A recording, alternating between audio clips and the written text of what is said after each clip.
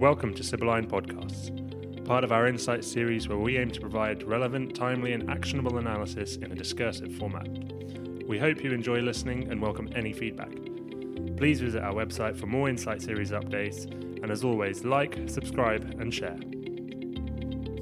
Hello and welcome to Sibylline Podcast Series. I'm Valeria Scuto, Middle East and North Africa analyst, and I will be joined by our Middle East and North Africa associate analysts, Rhiannon Phillips and Anastasia Chisholm, to discuss the most recent missile and drone attacks by the Iran-backed Yemeni Houthi rebels, which have targeted the UAE over the past week, amid an escalation in the Yemeni conflict. Thank you very much for joining in today. The most recent Houthi attacks come amid, as we were saying, an intensification of the fighting in Yemen's disputed territories, where the Saudi-led coalition forces, joined by local militia groups, including the UAE-backed Giants Brigade, continue to make considerable gains against the Houthi rebels in eastern and southern provinces, namely Marib, which represents the last stronghold of Yemen's internationally recognized government, towards which the Houthi rebels have launched an offensive since February 2021, and Shabwa, which has been recently actually liberated from the Houthi rebels. The uptick has resulted in both aerial and maritime attacks throughout this past month. We have several incidents of note, including the hijacking of a UAE-flagged cargo ship, the MV Rawabi, in Red Sea waters near the port city of Hodeidah early January, and 3 separate drone and missile attacks on critical infrastructure in Abu Dhabi on 17 January. With the latest one being actually this past Monday, January 24th, which saw the interception of 2 ballistic missiles by Emirati Air Force, supported by US forces as well. Yemen's civil war is in its 7th year, and so far it has resulted in failed peace negotiations and overall a worsening humanitarian crisis for Yemen, affecting millions of people. But Anastasia, who are the Houthis and who are the parties involved in this conflict in Yemen? So the Houthi movement are a Shiite rebel group who are leading an insurgency against Yemen's internationally recognized government, with the group rising to particular prominence in the wake of the 2011 Arab Spring uprisings. So in 2015, Saudi Arabia led a coalition of regional and international partners to retake territory in Yemen from the rebels. Coalition partners include the UAE, Bahrain, and Egypt, amongst others, with the coalition leading the majority of airstrikes against Houthi targets on Yemeni soil. Meanwhile, the US and the UK support the coalition largely through arms sales and weapons transfers, despite public criticism as a result of the humanitarian implications of the intervention in Yemen. Meanwhile, the Houthis receive Iranian backing and weapons, most notably missiles and drones, which has led to the conflict sometimes being labeled as a proxy war between Riyadh and Tehran. However, the degree to which Iran actually has direct control over the actions of its so-called proxy is very much debatable. But to summarize, the conflict in Yemen is as much a domestic insurgency against an internationally recognized government as it is a war characterized by significant external, international, and regional involvement, which really makes it all the more complex. Thank you, Anastasia. Yeah, definitely a number of moving parts. And the UAE has withdrawn its troops in 2019, and they have retained only a small counterterrorism contingent on the ground and have claimed in the past to not be involved in any anti-Houthi operations. But it has recently ramped up its air operations and actually support to anti-Houthi groups, as we were mentioning. The Giants Brigade appears to be part of a joint Emirati-Saudi strategy, which has yielded successful results on the ground, seemingly provoking the Houthis to retaliate. So, Rhiannon, considering what has happened in the UAE over the past weeks, what are the implications for businesses and for the wider security environment in the Emiratis? Yeah, thank you, Valeria. So there's no doubt that this is an incredibly rare attack and one that's prompted not only an international support, but also a lot of questions on the ground. So with regards to the immediate implications, it's actually still quite early to tell. But the UAE, it's a primary regional hub for tourism and trade and has historically been relatively safe from Houthi threats, with its neighbour Saudi Arabia bearing the brunt of aggression, particularly in southern border areas, including Jazan and Azir. And as such, events over the past 2 weeks have certainly unsettled businesses and prompted Abu Dhabi to kind of promote a hardened security posture to retain this investor confidence that it's trying so hard to promote. And not only that, but reassure, expatriate communities and residents that they are still in a secure operational environment. This comes as the UAE MOD, the Joint Operational Command, confirmed the authenticity of a video, some might call it, circulating across various media outlets, local and international, showing the destruction of the alleged Houthi-launched missile. So whilst it's true that there may be kind of an element of greater calm in the aftermath of the assaults mainly promoted by authorities, future escalations and further attacks will definitely deter holidaymakers from visiting in the country in the coming months. And this worst case is that expatriates may consider even getting away from their postings or relocating. However, this is only likely, as I said, in the event of greater frequency of attacks or more successful strikes on the part of the Houthis, which is something that authorities will be very, very keen to avoid. And then the second half of your question in terms of the overall security environment. The missile attack both this week and last week indicate possible advances in Houthi capabilities in their ability to particularly launch long-range missiles, considering, the UAE is still considerable distance away from Yemen. And so this increases the risk that we may see future aerial attacks, particularly on critical national or economic assets in the coming weeks. However, in the grand scheme of things, the security environment in the UAE is likely to be largely unaffected by recent developments in the immediate term, as the UAE definitely will seek to bolster monitoring and air defence capabilities to address this elevated threat. And this is looking both internally and externally as well. Thank you. Yes, indeed, as you were mentioning, these two attacks have been the first attacks to be confirmed. Reportedly, the Houthis had struck the UAE back in 2018, but that was never officially confirmed by authorities. And surely these new incidents raise questions and concerns over the long-range capabilities the group does have, as well as the existing difficulties in detecting drones. Anastasia, what have the Houthis targeted in the past, and what are they likely then to target in the coming weeks or months? Sure. So last week, the Houthis struck a construction facility near Abu Dhabi International Airport, as well as storage facilities of the Abu Dhabi National Oil Company, which caused fuel tanker trucks to explode, killing at least 3 and injuring others. And after the attack, a Houthi spokesperson released a statement claiming that the rebels were planning further attacks on vital sites or installations, warning civilians and foreign firms to leave the city.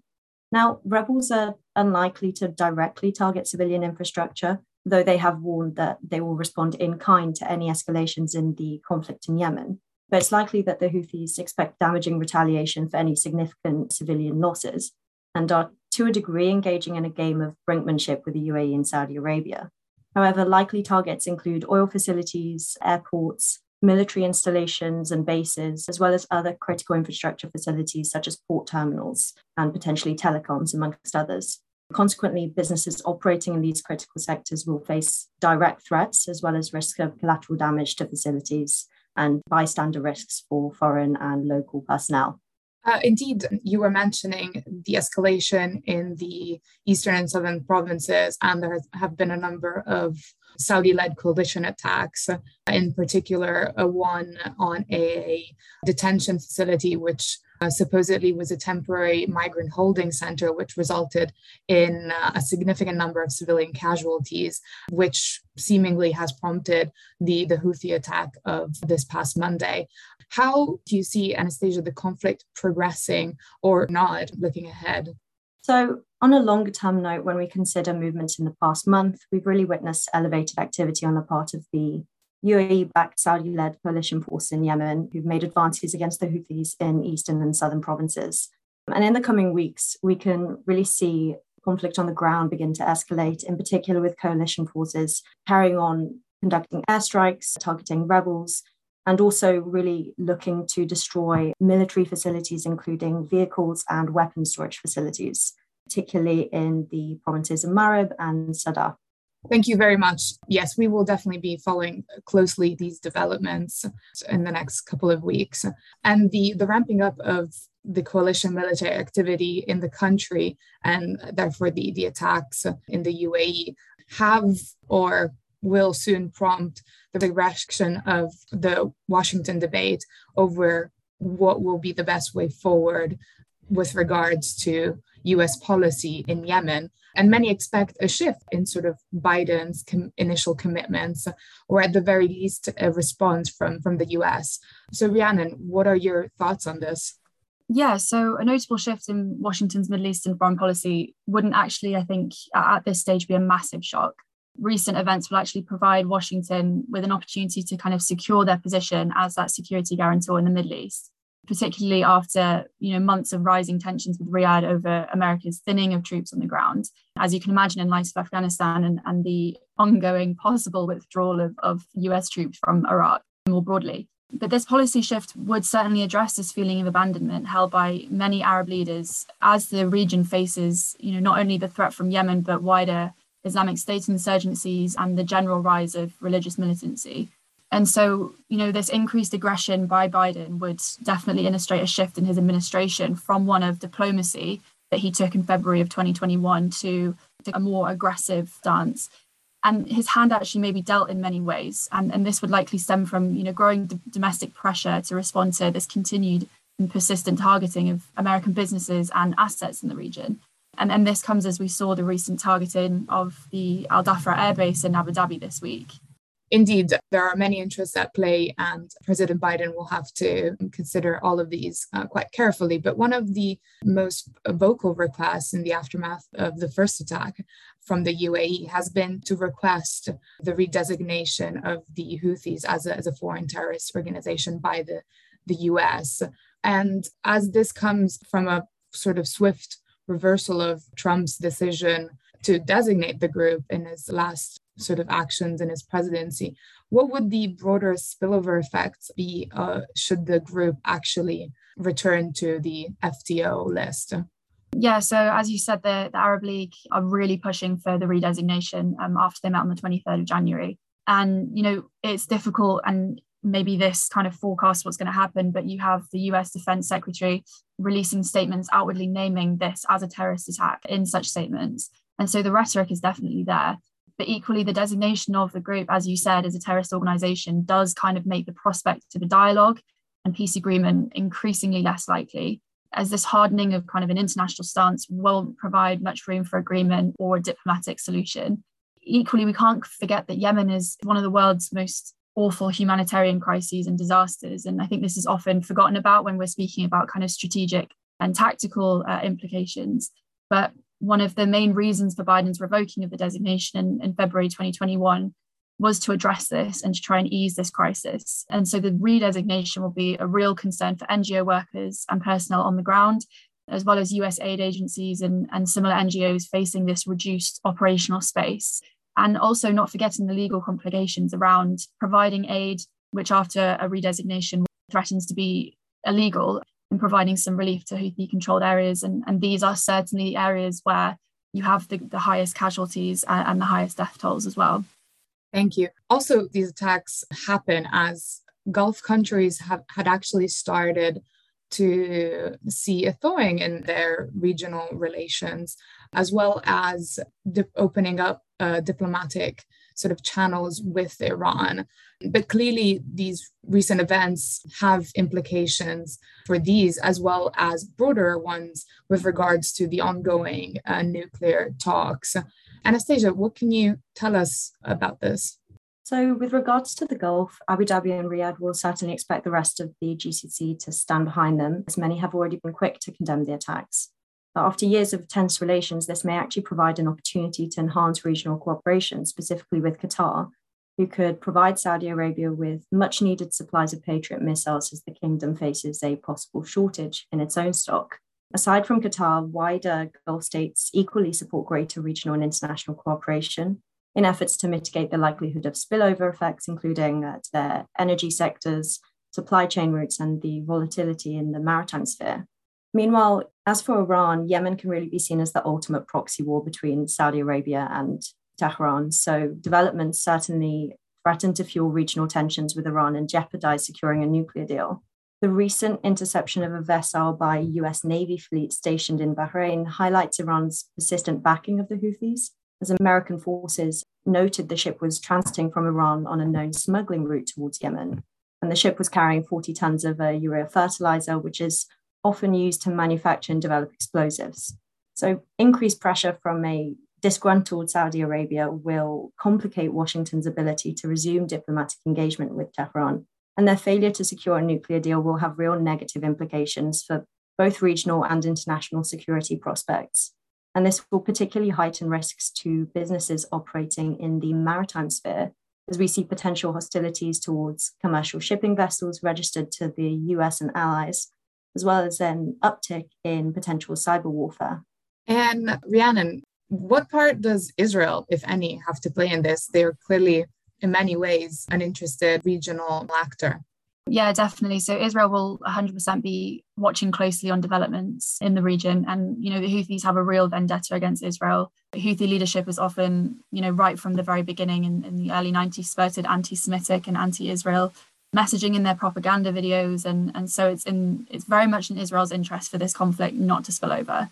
And equally, despite relations with Riyadh and Tel Aviv remaining tense, the normalization of relations between Bahrain and Abu Dhabi with Tel Aviv in recent years may actually, again, provide an opportunity to extend security provisions and secure their defense mechanisms, which will be, some of the GCC's states' priorities at this time. I guess the greater question, though, is whether Riyadh's hand will be forced into the greater cooperation with Tel Aviv. As Annie mentioned before, there is a significant shortage of missile and other defense capability shortages at the moment. And so there might be this sort of mutual hatred over a regional enemy towards both the Houthis and also their wider enemy, which is Iran. So this will kind of determine as well how the nuclear deal goes. And it's something that Washington is also going to have to consider, when we bring in the US into this again, when they go to the drawing table with Iran on nuclear talks. Again, Washington are going to have to try and really balance this delicate sphere of regional tensions to try and get this desirable outcome for all parties going forward. Thank you. So just as a small forecast for the coming weeks, what can businesses expect, and what are some of the broader regional developments that we could be seeing? So as I mentioned at the very beginning, I think it's very important to remember that this is a rare attack. And whilst it, illustrates a shift in Houthi willingness to really cause disruption, and it's a clear step up from their former capabilities, it's important to acknowledge that this attack hasn't happened in silo. And what happens in the next couple of days and weeks is always going to be inextricably linked to what's happening in the ground in Yemen. Future attacks will still be in retaliation for wider conflict, as the push in insurgencies by coalition and UAE-backed forces will take the conflict to another regional front, and this regional front has this time unfortunately been the UAE. Houthi leadership, they've warned of future attacks and want to instill this narrative of panic, particularly amongst expatriate and local populations who have since felt very safe. And so we are going to see a clear acceleration, and we have already seen a clear acceleration in efforts from certainly the GCC side to tighten both internal and external security and defence capabilities, definitely with more involvement from the US and potentially the UK and wider allies, as we've spoken about. Coalition forces will seek to kind of conduct attacks on suspected storage facilities and then also to deplete Houthi capabilities from this side. And we can see an intensification in most regards for tit-for-tat attacks in southern borders back to Saudi Arabia, as I mentioned, in Jazan and Azia. And what this incident has done in particular is gain this international attention to a conflict that I believe has often gone unmonitored and under the radar. I've had conversations with the US Secretary of State, Tony Blinken, and the thrusting of these attacks into the limelight may actually set a stage for momentum, as well as the UAE's new position on the UN Security Council as of last year. It may push this momentum for kind of acceleration of developments in Yemen. The question, I guess, the $1 million one, is whether this is going to be military momentum or whether this is going to constitute efforts to regain some sort of diplomatic resolution. This remains to be seen, but obviously, as we've spoken about earlier, this may be complicated by the redesignation of the group as terrorists, and it certainly doesn't look as though the fighting on the ground is going to end anytime soon. And so I think for now, the immediate response is going to be an elevation of defensive capabilities to deal with such attacks and to try and resume some calm in these countries in the face of possible future attack for businesses and for personnel and assets on the ground. Well, thank you both very much. Let's see what will happen in the coming weeks, and I look forward to discussing this topic in future. And now a look at the events coming up this week. Rhiannon, what are we expecting? On the 28th of January, there's going to be a deployment of additional police in Bogota in Colombia ahead of 28th of January demonstrations. This is marking 9 months since the start of the national strike protests. There will be moderate risks of domestic unrest and violent confrontations in sites across the city.